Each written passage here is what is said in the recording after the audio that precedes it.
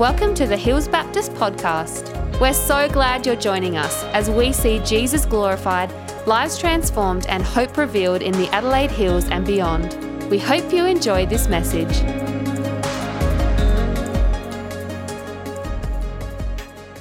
Hands up if you've ever made a New Year's resolution. Cool. Hands up if you have made a New Year's resolution but didn't write it down, but you've thought about it in general. Yeah, okay, cool. So I was just hoping that most people have in some ways done that. Most people do in some way. Like I think everyone, when they come into a new year, they think about, what's this year going to be about for me? What's ahead? Maybe you might pray and say, like, God, what have you got for me this year? But I think everyone, when they come into a new thing, a new season, a new time, you're already starting to get ahead and you're starting to plan and you're starting to think, what's this going to be about for me?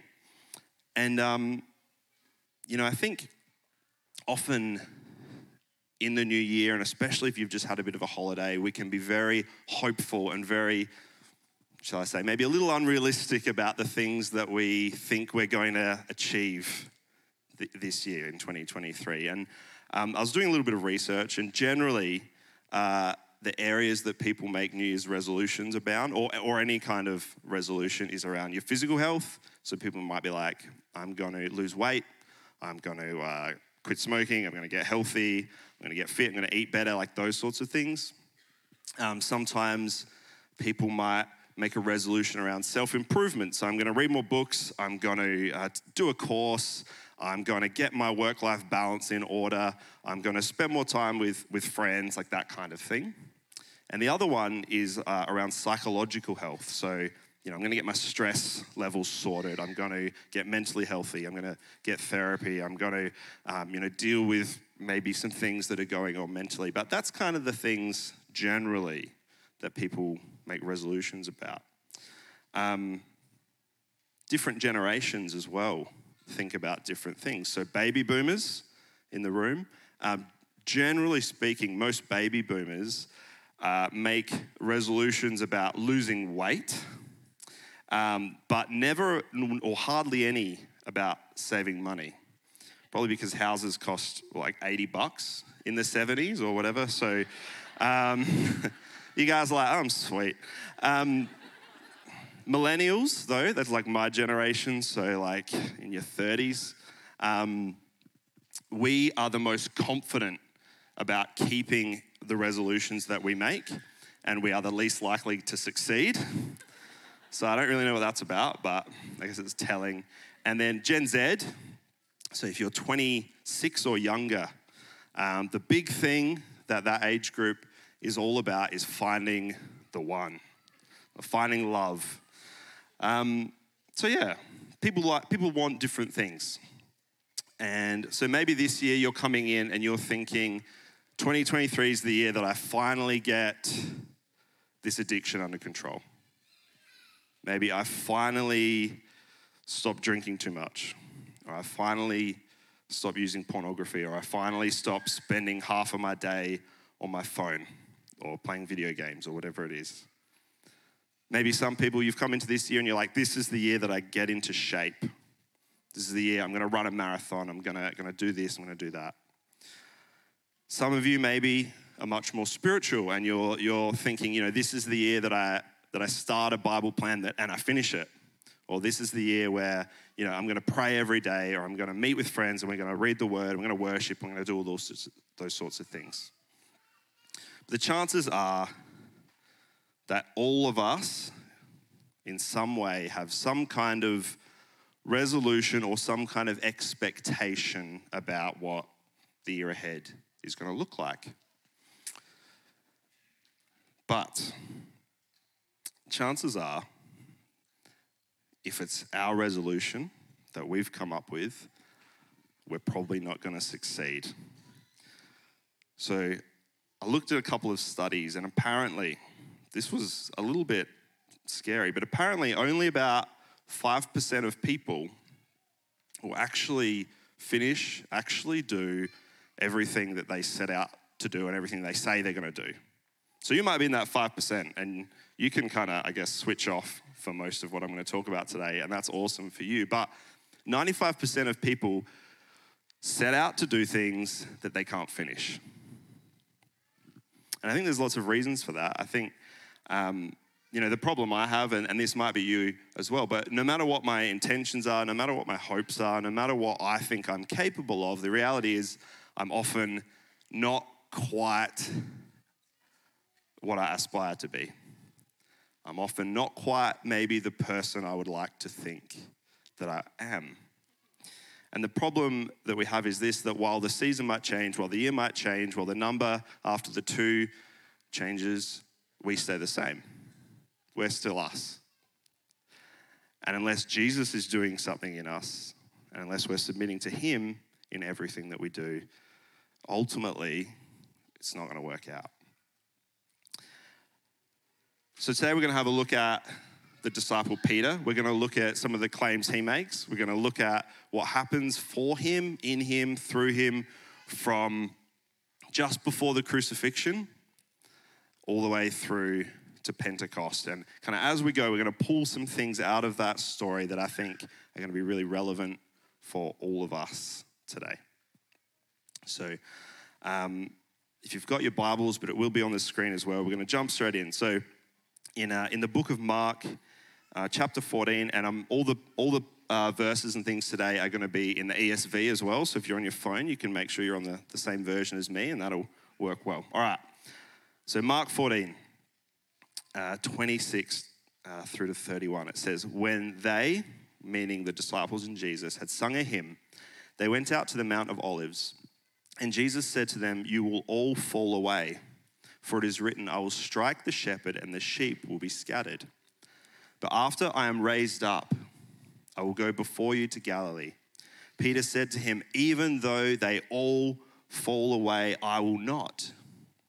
And Jesus said to him, truly I tell you, this very night, before the rooster crows twice, you will deny me 3 times. But he said emphatically, if I must die with you, I will not deny you. And they all said the same. So we've got Peter. So they're in worship, they've sung together, they've had the first communion, and Jesus is telling them, I'm going to the cross.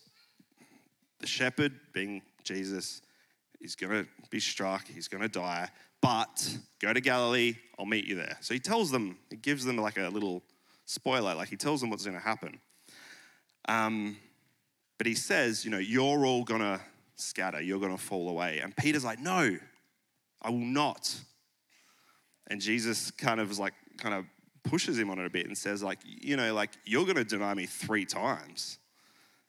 And Peter's like, no, I'll go with you. Even if I die, I'm going to go with you. Peter, I think, is one of those people who acts first or speaks first and thinks second. So he he gets moving, he starts opening his mouth, and he doesn't maybe think through the consequences. And people like that can be really, really helpful because they work on instinct and they can get a lot done and they know what to do in certain situations, but they can also be really unhelpful. And sometimes at home, I'm a bit of a Peter. We have this kind of recurring theme where Jasmine might start to present or talk about maybe an idea for something that she wants to talk about or that needs to be done around the home. So she might say, the windows, Luke. And I'll be like, oh, right. I won't even let her finish her sentence, and I'll jump up and I'll be like, all right, I'll go get a bucket. I'll go do this. I'll clean the windows, blah, blah, blah. And she'll be like, just calm down. Like, I just want you to open the window. And it's like, so you get, 3 or 4 steps ahead before you've even really stopped to think about what's being presented. I don't know if any of you relate to that, but it's never helpful. But Peter, in this kind of scenario, I think his perception was wrong. I think he had a perception of himself that was different to who he really was. And he certainly had a higher opinion of himself maybe than the other disciples. He says, even if they all fall away, so sure, like the others will go, but I won't. And perception's this interesting thing. Like, I think being self-aware is kind of this really highly valued trait, especially like in the workforce and in social situations. And there's heaps and heaps of different ways that you can become self-aware, that you can, know yourself. You can do like personality tests. You could do like a Myers-Briggs or an Enneagram, or you could do a what kind of animal am I, or a strengths-based test. Like there's all these different tests and tools and things that you can do. But the problem with all of those is as well, like it relies on us actually having an accurate picture of ourselves to answer questions accurately and objectively, but we're not objective, we're subjective, so we just kind of get what we want from those kind of quizzes a lot of the time anyway, I think. But I love them. I'm not dissing them. I actually really enjoy doing them. I find them very fun. I did a few this week. So I found out that if I'm a Disney princess, I'm Belle. And I had to look up, I was like, who's Belle? It's Beauty, like Beauty and the Beast. So I don't know what that's about. If I'm a member of the Fellowship of the Ring, I'm Aragorn, which I was very pleased about. And the type of pizza I am is a cheesy garlic. I don't know what that means for me, but I guess, I'm really self-aware now. But the point is, like, there's this never-ending stream of information that we can engage with to, find out who we are. But I think more than ever, and certainly what I've seen in the last 5 years in high schools, is that we have less of an idea of who we are than ever before. And I think the world doesn't know who it is, but I also think that sometimes that creeps into the church, and the church loses a sense of who it is and what its purpose is and what it's actually here for. Because the world is in desperate need. But if the church is confused about who it is, then it looks inward to try and work out, what are we doing here? And if the church is looking inward, it's not looking outward. And if it's not looking outward, then we're not actually doing the thing that Christ put the church in place for. In Matthew 9, Jesus he looks at the crowd, and he felt compassion for them because they were harassed and helpless. They were like sheep without a shepherd. And he said to his disciples, the harvest is plentiful, but the laborers are few. And that's still true, I think, to a point today, where the harvest is plentiful. And my experience of, especially being, in public high school with in a secular environment, even talking to like kids, but even talking to the adults, is that people are open. People want hope. People are desperate to feel purpose.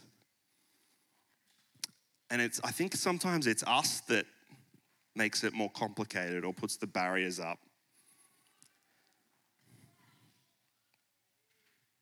If we don't know who we are, we don't follow the pattern of Christ. We stop caring, we start to lack compassion because it's all about us. It becomes selfish, not selfless. And I think one of this kind of idea, it's like kind of a humanism kind of idea that's very in the world, but it's also coming into the church, is this idea that, you just need to follow your heart. Follow your heart. That'll reveal to you what you need, as if your heart can somehow be the moral compass and give you what, it's the ultimate sense of good, as if we know what's best for us. That's a really unbiblical idea. In Jeremiah 17, it says, the heart is deceitful above all things. It's desperately sick. Who can understand it? And David cries out in Psalm 51, he says, create in me a clean heart and renew a right spirit within me. So there's this recognition in these Old Testament writers that the heart is not actually a good foundation. It's not a good starting point if you want to find purpose and meaning and life. It's a bad one, in fact. But so this is the key. It's the key to start kind of understanding who you are, is a new heart, a newness of mind, a newness of spirit that comes from knowing Christ through the indwelling Holy Spirit. And our perception of ourselves when we know Christ should start to become consistent. It shouldn't be overly high, and we shouldn't think of ourselves better than others, but it also shouldn't be overly low. It should start to kind of balance out, and it kind of allows us to sit in the wrestle that on the one hand, yes, I'm faulty, I'm flawed, I'm sinful, but on the other hand, I'm redeemed, I'm restored, I'm made whole, I'm set apart, I'm righteous. And when we can sort of start to sit in that tension and start to kind of know that, I'm a bit this and I'm a bit that, that's when I think we can start to get a better picture of who we really are. So the second thing that kind of I want to sort of focus on here is this idea of promise and promising. So Peter says, if I must die with you, I will not deny you. So he makes this promise. You probably don't have to put your hand up, but have you ever committed to something and not done it? Have you ever clicked going on a Facebook event and then not gone to your grandma's birthday? Some of you have. Or maybe you've skipped an important engagement because your dog's sick or something. These things happen, but all of us make commitments, whether big or small, that we don't live up to.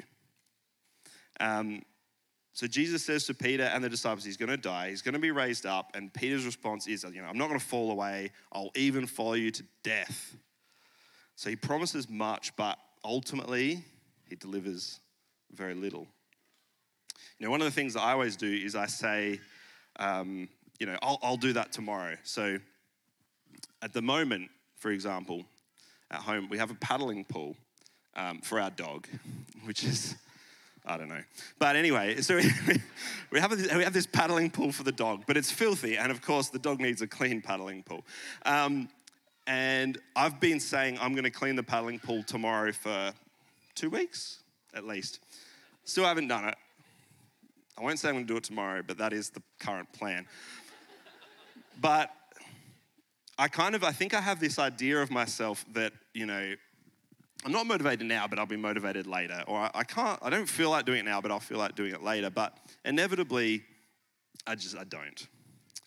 And it's probably because, again, it's like that perception thing. We sometimes think that we're more capable or we're more likely to stick to our word than we actually are. So Peter's false perception, I think in the garden, he still didn't really know who he was. And he promises Jesus, I'm not going to deny you, but he does. So let's look at Luke chapter 22, verses 54 onwards. So then they being the guards and the priests, seized Jesus and led him away, bringing him into the high priest's house. And Peter was following at a distance. And when they had kindled a fire in the middle of the courtyard and sat down together, Peter sat down among them. Then a servant girl, seeing him as he sat in the light and looking closely at him, said, "This man was also with him." But he denied it, saying, "Woman, I do not know him." And a little later, someone else saw him and said, "You also are one of them." But Peter said, "Man, I am not." And after an interval of about an hour, still another insisted, saying, "Certainly this man was also with him, for he too is a Galilean." But Peter said, "Man, I do not know what you are talking about." And immediately, while he was still speaking, the rooster crowed. And the Lord turned and looked at Peter. Oh. And Peter remembered the saying of the Lord, how he had said to him, "Before the rooster crows today, you'll deny me 3 times." And he went out and he wept bitterly. Oh, man. What a scene. It kind of reminds me, have you ever been in one of those situations where things just start to spiral out of control and you can't stop it, you can't bring it back? Like your car's racing down a hill with the handbrake off and the keys are already in the car and you can't get it and you can't stop it. And it's just like this runaway kind of vehicle. Or maybe you've said something that you shouldn't have said to someone and you can see kind of their face fall, but I've said it, I can't take that back now. Like that's done. The damage is there. I think Peter would have felt absolutely rotten in that moment because he knows what he's done. He knows that he promised that he would stick with Jesus. He said he wouldn't deny him, and then he does, And not only he does it, but Jesus just looks at him when it happens too. Like, oh, it's brutal. So we know the story. We know that Jesus goes to the cross, and we know that he's resurrected 3 days later. And after his resurrection, he goes to the disciples, and the disciples are at Galilee. And whether they've remembered that Jesus said, go and wait for me at Galilee, or whether they just went back there because they're fishermen and that's where they came from, I'm not really sure. But Jesus goes and he shows himself to them. The disciples are out on the boat. Peter sees Jesus, and of course, being Peter, he strips off all his clothes and he jumps in the water and he's swimming back to shore. And they all come together and they have breakfast, and then there's this kind of moment. And I think Peter would have known this conversation was going to happen. It's kind of inevitable. It's like, they're going to have a talk because Peter's stuffed up, but he knows that Jesus is not someone who is afraid to have these conversations and deal with things. And so in John 21, 15 to 17, it says, when they'd finished breakfast, Jesus said to Simon Peter, Simon, son of John, do you love me more than these? And he said to him, Lord, you know that I love you. He said to him, feed my lambs. Jesus said to him a second time, Simon, son of John, do you love me? He said to him, yes, Lord, you know that I love you. He said to him, tend my sheep. Jesus said to him a third time, Simon, son of John, do you love me? And Peter was grieved because he said to him the third time, do you love me? And he said to him, Lord, you know everything. You know that I love you. And Jesus said to him, feed my sheep. Did you notice here that Jesus calls him Simon, not Peter? And previously, Jesus had, so Peter's name was Simon, and Jesus changed it to Peter. And Peter means rock. And because Peter confessed that Jesus was Lord, that he was the Son of God, that he was the Messiah, and he said, all right, Simon, you're going to be called Peter, and on this rock, in this confession of faith, I'm going to build my church. But here he doesn't call him Peter, even though he's already named him that. So that's really kind of interesting. So Simon means to hear and to listen. And Peter means rock or stone. And a rock, you know what a rock is. It's just like, a rock is just the raw rock. But a stone was the rock that they'd shaped, that they'd crafted, that they'd made fit for purpose for a building to put in. So it's like it's got a purpose. And so Jesus asked Peter 3 times whether he loves him. So there's 3 confessions of love for 3 denials. The first time he asks him, Simon, do you love me more than these? And he's reminding Peter that Peter said, even if everyone else falls away, I won't. So he's saying, look at the other disciples, Peter. Remember how you said that you were going to do stuff that they couldn't do? Do you love me more than they do? And Peter just says, I love you. But he doesn't make it about the others this time.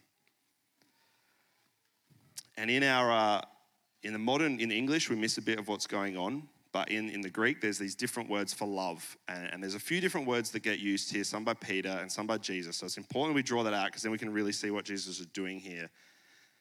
And it's good. So when Jesus asked Peter, do you love me? He uses this word agape, which means like unconditional love. So when the Bible talks about agape, it's the love that God has for people. It's unconditional, no strings attached. I'm giving you everything I've got. And Peter responds with this word for love, which is phileo, which means it's like the love, it's like friendship. So if we were to reread this in that light, you would read it like this. Simon, do you love me unconditionally, more than everyone else? Yes, Jesus, I love you as a friend. And then again, Jesus, do you love me with everything you are, with everything you've got, completely selflessly? Jesus, I love you as a friend. But then the third time, Jesus uses Simon's language and says, Simon, are you my friend? And that's why he's grieved, because he sees that Jesus has changed the language there. But he says, yes, Lord, you know everything. You know I'm your friend. Peter has been humbled. He realizes that he isn't who he thought he was. He isn't the guy that can follow Jesus to death. He isn't the guy that can, follow Jesus with all his heart and all his love and everything like that. He does become that. But in this moment, he sort of goes, well, Jesus, I can give you friendship. You know everything. You know that that's how I feel. And Jesus meets him there. So maybe this morning you're like, well, Jesus might love me unconditionally, but I don't feel that way. Jesus meets you there. So Peter offers his empty hands. He says, I don't actually have anything. I promised a lot, but I got nothing. And Jesus said, okay, that I can work with that.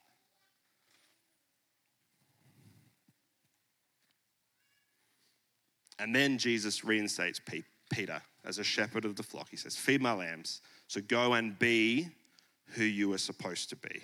Now you can, because you've humbled yourself. And there are, I think, very real times where we need to stop. We need to take stock of ourselves and who we are, and we need to say, Jesus, is there anything going on that I need to be aware of, that I need to deal with? Do I need to repent? Do I need to change my mind? Do I need to realign my heart to who you say I am? And you might feel like you've got a lot to offer God, or you might feel like you've got nothing to offer God, but Jesus will meet you in that, in where you're at. Peter's promises fail, our promises fail, but God's promises are forever. God's promises was made complete by the finished work of Jesus on the cross. He won't fail. He won't leave you. He is patient. He is steadfast. He is loving. We are not those things, but he is. So Peter's been humbled. He's realized he's not all that, and he has not been able to do what he hoped he could, but there's now a moment coming. So at Pentecost, so Jesus, one of the last things he says at the start of the book of Acts to his disciples is, you've heard from me that John baptized with water, but you'll be baptized with the Holy Spirit not many days from now. He tells them to not depart, to go and wait in Jerusalem. Wait, the Holy Spirit's coming. And it's interesting, I think, that Peter doesn't rush off from the beach like the moment that Jesus restores him. The old Peter would have. He would have rushed off to the nearest town saying, come, see Jesus. Like, it's all happening. Like, you need to know this. But he doesn't. He waits. He stops and he listens. In Acts chapter 2, from the start, when the day of Pentecost arrived, they were all together in one place. And suddenly there came from heaven a sound like a mighty rushing wind, and it filled the entire house where they were sitting. And divided tongues as of fire appeared to them and rested on each of them, and they were all filled with the Holy Spirit and began to speak in other tongues as the Spirit gave them utterance. Jumping ahead to verse 22. Peter jumps up and he starts to preach. He says, men of Israel, hear these words. Jesus of Nazareth, a man attested to you by God with mighty works and wonders and signs that God did through him in your midst, as you yourselves know. This Jesus, delivered up according to the definite plan and foreknowledge of God, you crucified and killed by the hands of lawless men. God raised him up, loosing the pangs of death, because it was not possible for him to be held by it. Jumping ahead to 32, it says, this Jesus God raised up, and of that we are all witnesses. Being therefore exalted at the right hand of God, and having received from the Father the promise of the Holy Spirit, he has poured out this, that you yourselves are seeing and hearing. Let all the house of Israel therefore know for certain that God has made him both Lord and Christ, this Jesus whom you crucified. Something incredible has happened here in Peter. Because not long before, 40 days or so before this time, in Jerusalem, he denied Jesus. I don't know him. And here he is standing up, declaring who Jesus is, that he's the Messiah, that he's Lord, that he's King. So something incredible has happened in that time of humility before God, but then also empowering by the Holy Spirit to do what he was made to do. To the place of his denial became a place of declaration. And maybe there's places in your lives, maybe private places or maybe public places where you've been denying Jesus. Where you've been saying, Jesus, like, yep, I'm happy with the Sunday and the small group and all that stuff, but workplace, it's kind of my thing. That's not really for you, God.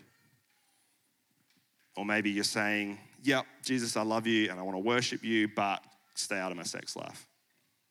Or maybe you're saying, yep, God, I love you and I would read the Bible, but I need to play video games for 8 hours instead. Inevitably, for all of us, there's going to be places in our lives where we deny Christ. And they might be big and they might be public, or they might be small and they might be private. But I guess my challenge or exhortation to you today is to make those places of denial places of declaration. As you come into the new year, look at those places in your life where you know, because you know, we've all got them, where you know, look, God, I'm kind of just going to put you aside for that spot, make that a place of declaration. Because it's amazing what happens, because he gets up and he preaches, and 3,000 Jews receive Jesus as Lord and join their number. And we've got to remember that we are living in that time. We are living in this time of a new covenant, of an empowering Holy Spirit that lives within us. We're not living in the flesh. We're not living under law, but we're living in spirit. And while we wrestle sometimes between the two, we have full access to God by the Holy Spirit. And that Spirit brings life and love and joy and peace and patience and kindness and goodness and faithfulness and gentleness and self-control, so that we can do the things that Jesus has for us to do.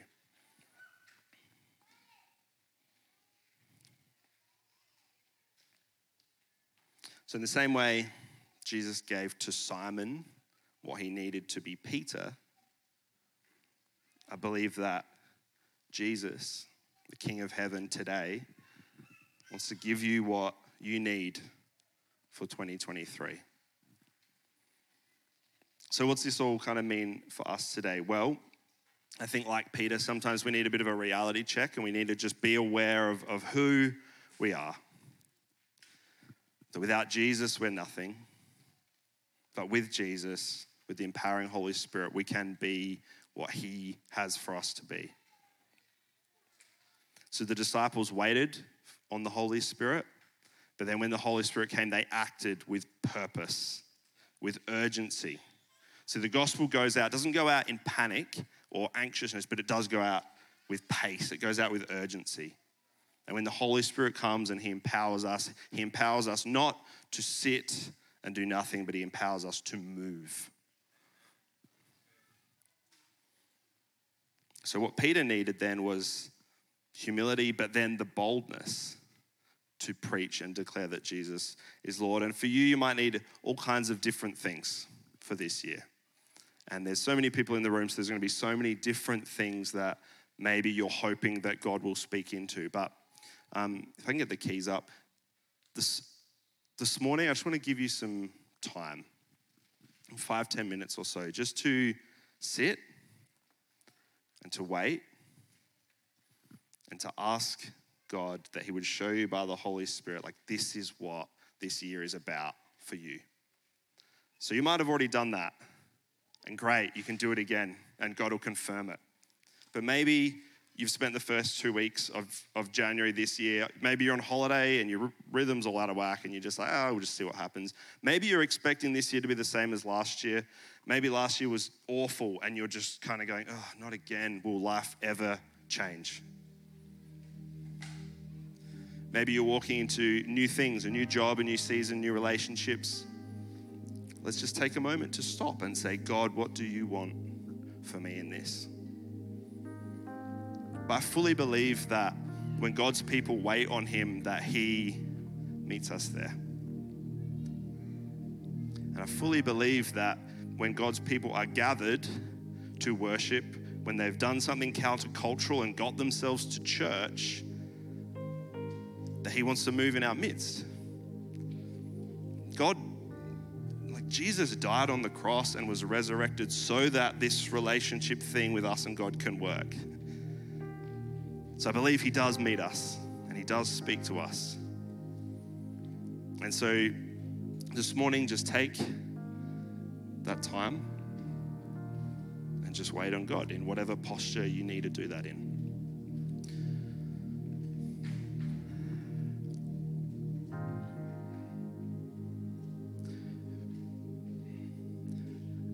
When I was preparing to preach to this congregation this morning, I just had this sense that there are a lot of people in this particular room that are very fearful. That fear's got a grip. That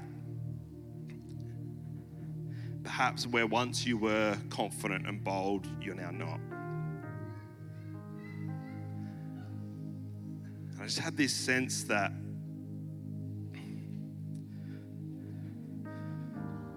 if you're in that place of fear, and it could be around all kinds of different things, I don't know. But God just wants to remind you that He's there, He's in it, He's close. He promises, I'll be with you always, even until the end of the age. That I'll never leave you, I won't forsake you, so I won't turn my back on you. That His face is towards us. So if you're fearful about 2023 and you're fearful about the new year,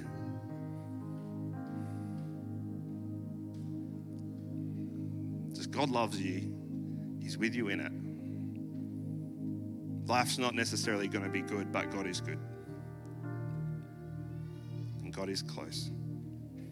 So yeah, let's just take some time and hear from God, and then the worship team will lead us in a song to finish.